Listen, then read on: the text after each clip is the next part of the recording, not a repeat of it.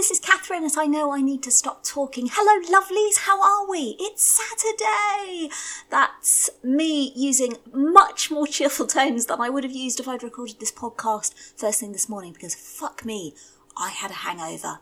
So as long-time listeners will know, I have been doing Dry January because truly there is no better time to do Dry January than in the midst of a fucking pandemic and lockdown. I mean, actually, in some ways there is no better time to do Dry January because it's not like any of us are fucking going anywhere, is it? So I smashed my way through Dry January, feeling very smug and virtuous, which, let's be honest, is the only reason to do Dry January. And then got to the end of the week last week, and I did what I always did as I go through Dry January, which is like, this is easy. I could be dry forever. I never need to drink a glass of wine again. And then I get to the end of January and I'm like, fuck me, bring on the wine. So I poured myself a glass. Well, Mr. I Know I Need to Stop Talking, I shared a bottle of champagne last night. So that gives you ideas on quantities. I mean, fuck me, I was dying this morning, absolutely dying. My tolerance has gone through the floor, and I think I'm getting too old for this shit. I genuinely think I'm getting far too old for this shit, because hangovers now, I mean, they're not what they were. I mean, time was, I barely noticed I'd been drinking the night before. These days, I look in the mirror and it's like somebody's sucked every last drop of moisture out of my skin and replaced it with sand. Sand rubbed all over the place with eye bags that are practically down to my knees. So I am starting to wonder if it's really worth it. So yeah, I was feeling the pain this morning. However, I've powered on through. I've had about 30 glasses of orange squash and I feel like I am now smashing it and ready to take on the day. Shame it's 4:30 in the afternoon, isn't it, before it's got me to that point. Fucking hell. But it did get me thinking about, over the years, hangovers that I have known and loved. When I say loved, I mean wanting to puke over my own face, which I probably did, because hangovers.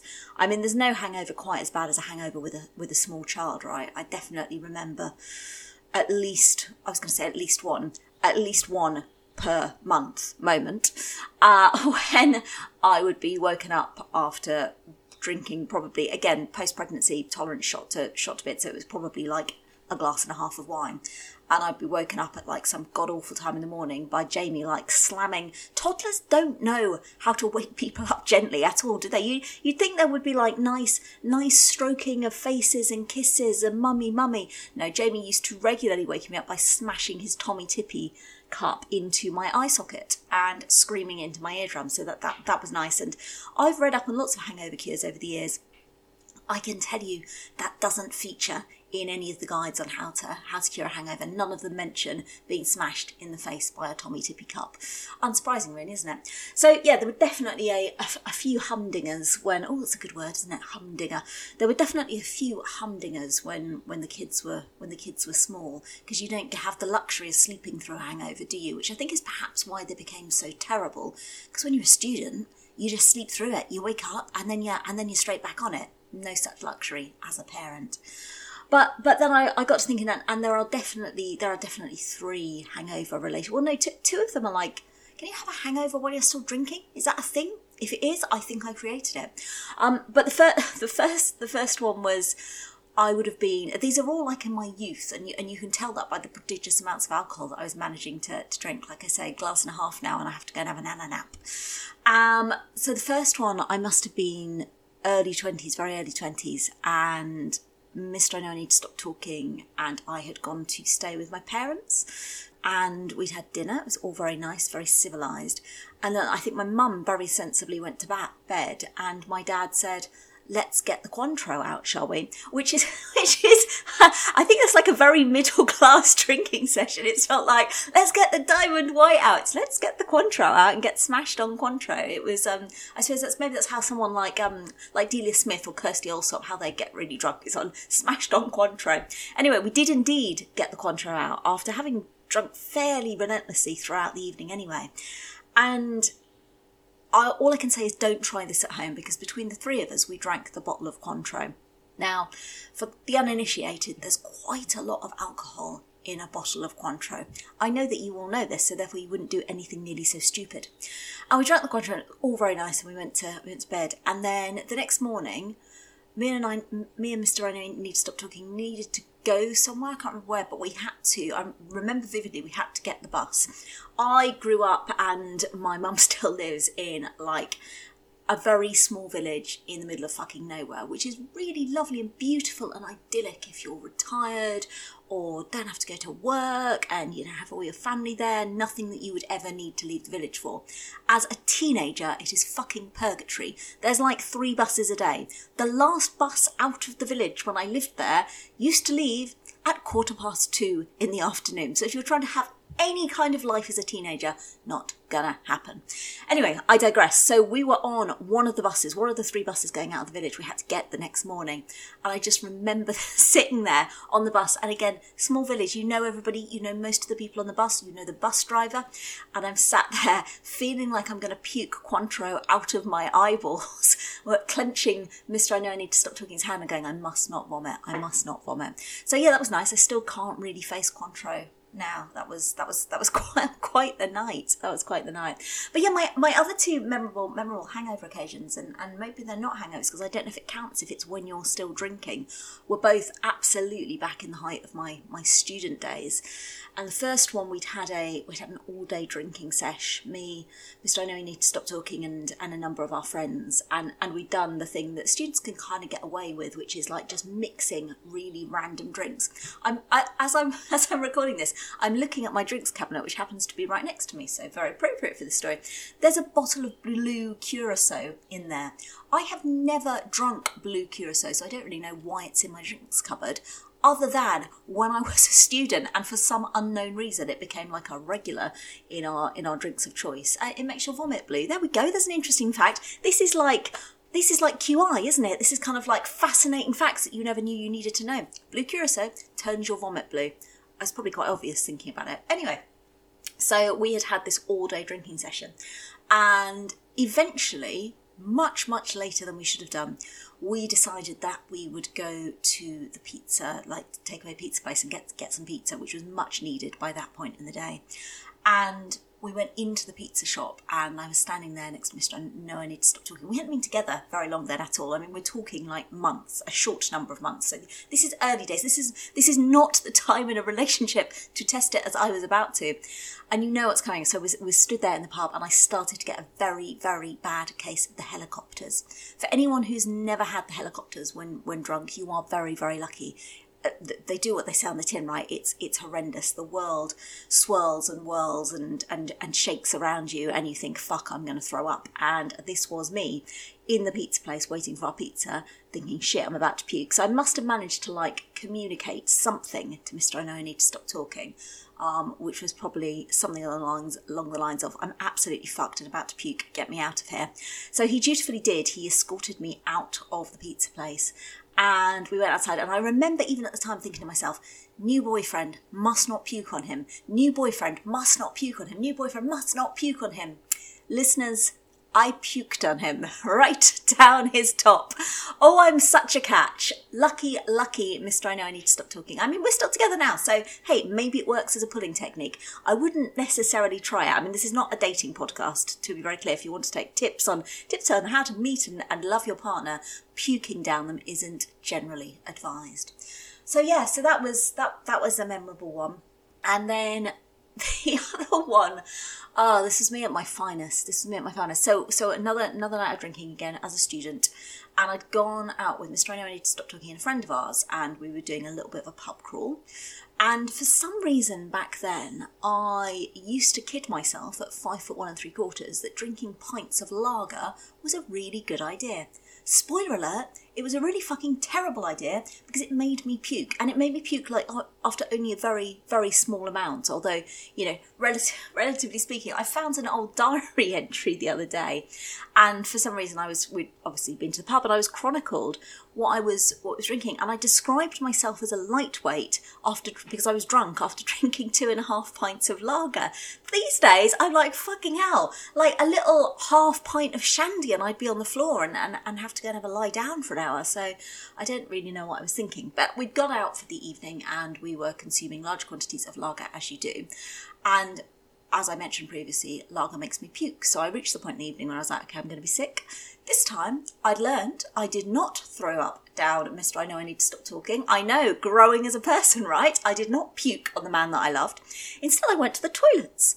And I went into the toilets and I threw up and I came back out. And I felt really proud of myself. I was like, this is a really grown-up thing to do. I'm really grown as a person. I really feel this is like my entrance to maturity. No, you dick. Maturity would have been not getting so fucking smashed you threw up in the pub you were drinking in the first place. But anyway, I felt really proud of myself. And the other said, are you okay? And I said, yeah, I'm fine. It's a bit sick, but I'm all good now. Let's order another pint. Jolly good times. And so the rest of the night went on. And then the next morning I woke up, and I woke up in a cold sweat, partly because that's what tends to happen when you drink too much lager, but partly because it suddenly flashed back to me with horrible, horrible reality what had actually happened the night before. So when I'd gone into the toilet, and I'd gone into the cubicle and I'd shut the door and I'd puked, I remember thinking, this is brilliant, you've gone into the toilet and you've puked, this is fantastic. It suddenly dawned on me that it's there, and I genuinely, hand on heart, still feel guilty about this now because somebody would have found it and somebody would have had to deal with it. And if that's you, I'm so genuinely so sorry.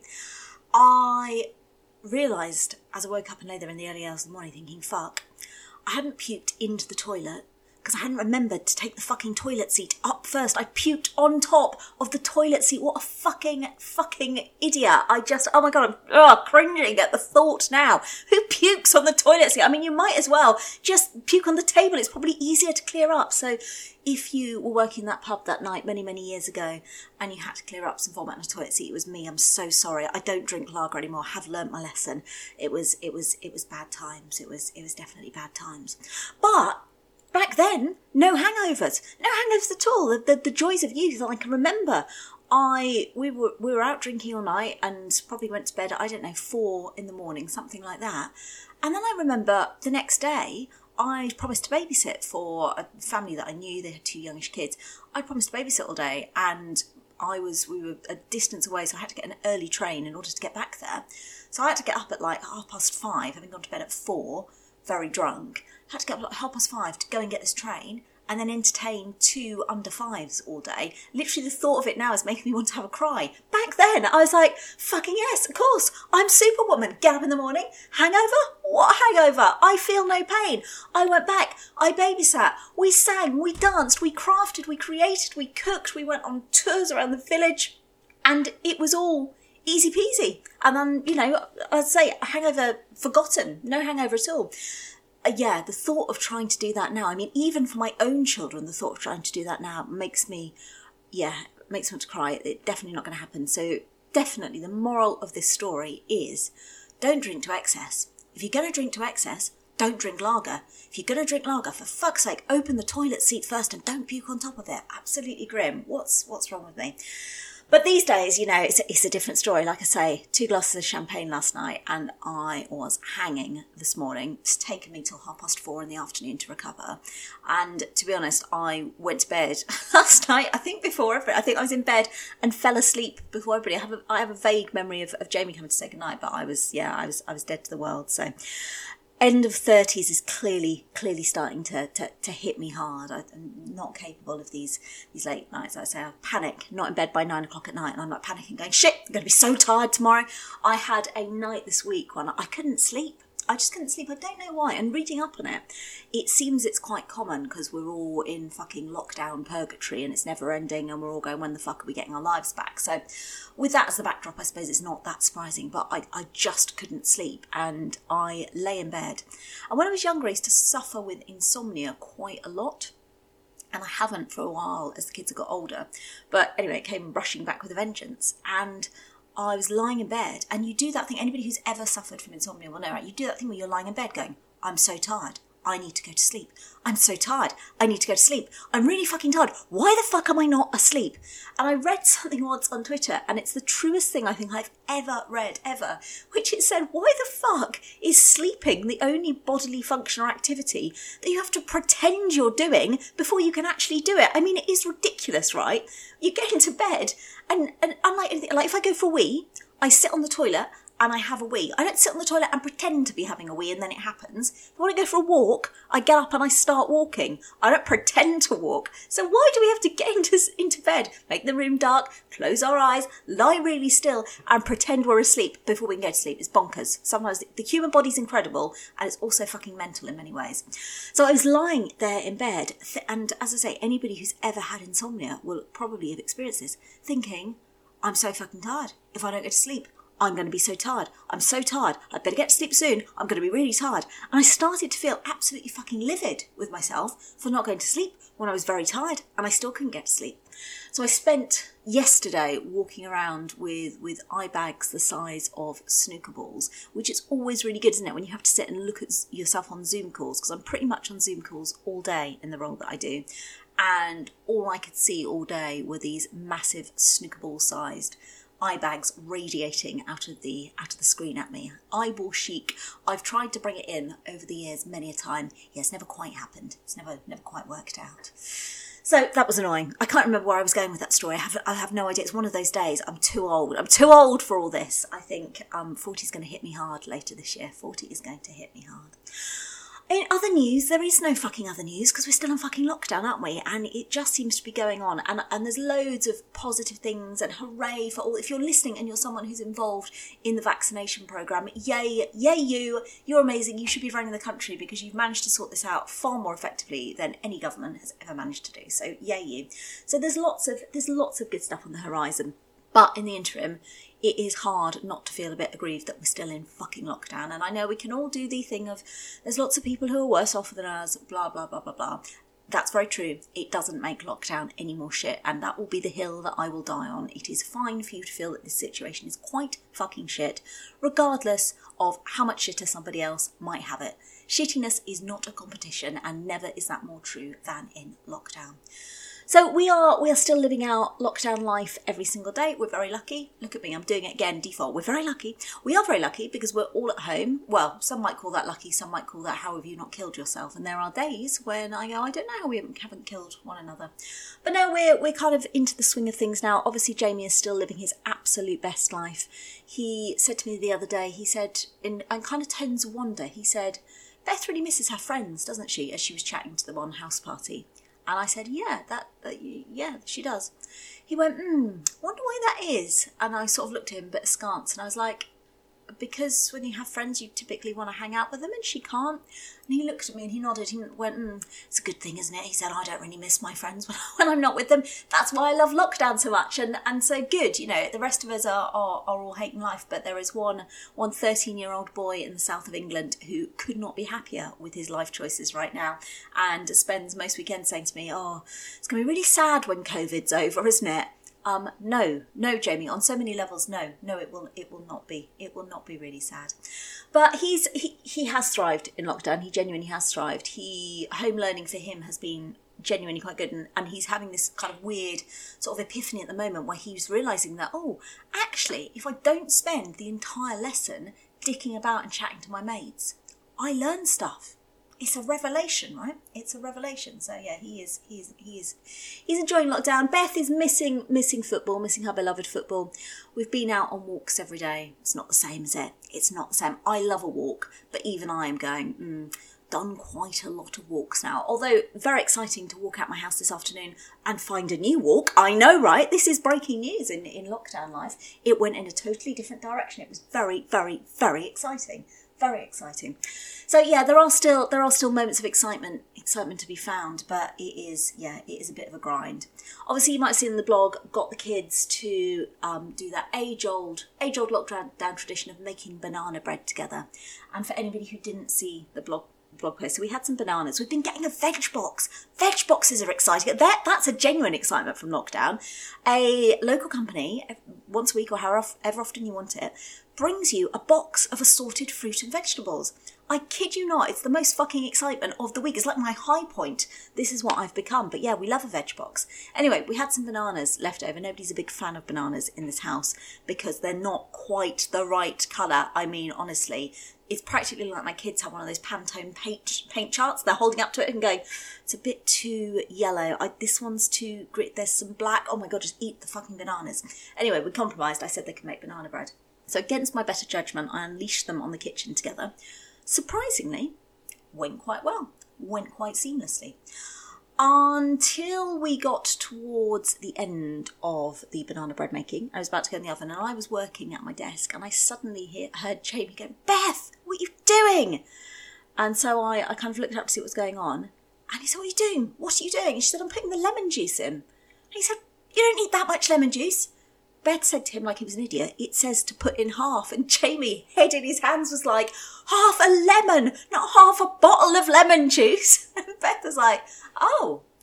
She's like, "Well, it looks really good anyway, so I'm sure it'll be fine." And people asked me on the blog, what did it taste like? I didn't actually get to taste it because the kids devoured it so quickly. So on that basis, I say, chuck half a bottle of lemon juice in. Why not? You never know. You might end up with the next Great British Bake Off culinary creation. So yeah, they have smashed the banana bread making. That's been the creations of the week this week.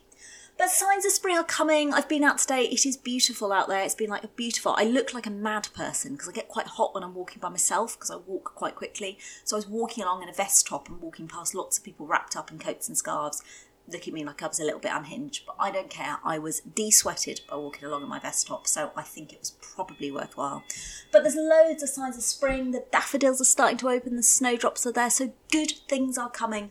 We just have to be patient. It feels very difficult to be patient right now, but good things are definitely coming. In other news, I just had to briefly pause because the Ocado man had arrived early and Beth was accosting him to try and persuade him to hand over to her personally the bottle of vodka that Mr. I Know I Need to Stop Talking had ordered. Needless to say, the Ocado man was having none of it, despite Beth's conviction that it would all be absolutely fine. I'm very sorry if you're the Ocado man. She is genuinely terrifying. She has got a track history of accosting the Ocado men. Typically, that sounded weirder than I meant it to sound.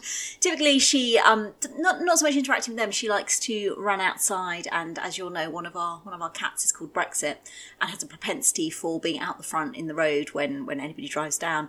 So you've got Beth flinging herself out of the house, screaming "Brexit, Brexit" in the manner of some Eurosceptic, while the Ocado man looks slightly terrified in the background. So yeah, sorry about that. If you are a Ocado man, I'm truly very, very, very sorry.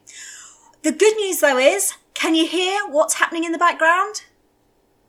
That's right, nothing, because the new dishwasher is here, and it's silent. I know, right? I mean, it's not quite silent, but it doesn't sound like it's chewing up a load of bricks like the last one did. It's in, it's working. You'd think everything would be perfect, right? And everything is almost perfect, apart from one teeny tiny, ever so slightly minor issue. Our plates don't fit in the dishwasher. Which I have to say, I know you could argue I should have checked this first, and maybe I should have done. But for fuck's sake, it's a fucking dishwasher. Its entire purpose in life, its raison d'etre, is to wash plates. So when it doesn't fit fucking plates in, I'm a little bit lost for words. So no, the plates that we have are too big. I've tried rotating them. I've tried putting them in several different directions. I have now given up. I have bought a new set of plates. So my attempted mending of the dishwasher is turning out to be possibly the most expensive thing I've done all year. And with lockdown set to continue, that doesn't look like it's going to end anytime soon, does it? So yeah, but it's quiet. It's a quiet dishwasher, so that's a treat. As I say that, I've just noticed that my fridge has started up making loud noises in the background. I just can't, honestly.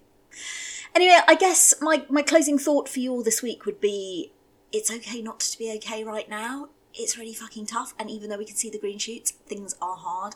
I think there's lots of people struggling out there. The thing that worries me is I'm not sure how many people are feeling that they are able to be open about how much they're struggling because of this whole, but there's other people having it so much tougher than me. Yes, there may well be, but that doesn't make your tough times any less valid. And if you take nothing else from today's podcast, if you still drink lager and throw up on toilet seats and you haven't learned that lesson from me, but learn nothing else, then I think, it's okay to be open about the fact that we're all struggling a bit now. Things are a bit tough. And until then, we can just crack on making our banana bread. Just don't let Beth give you the recipe. She's definitely not to be trusted. Look after yourselves, stay safe, take care, and I will see you all next week. Take care, loves. Lots of love. Bye-bye.